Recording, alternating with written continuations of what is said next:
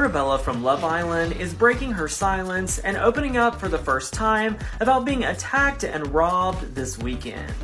The model told The Sun, "I was petrified when it happened, but now I know that they'd been watching us and waiting to attack us. It is even more horrible to think about that."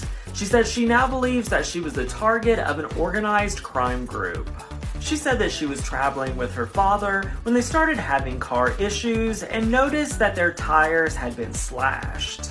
She said there was a group of men on mopeds coming up around them, and she said although her car windows were tinted, she explained that the attackers obviously noted all of her luggage inside. She said they tried to escape, and the man seated on a moped shouted at them, and he was very intimidating and threatening to her dad, so he told her to get back in the car. Her dad then called an Uber and went to go get help, but while he was away, a man came up to her door, grabbed her by the arm, and pulled her out. Short Cast Club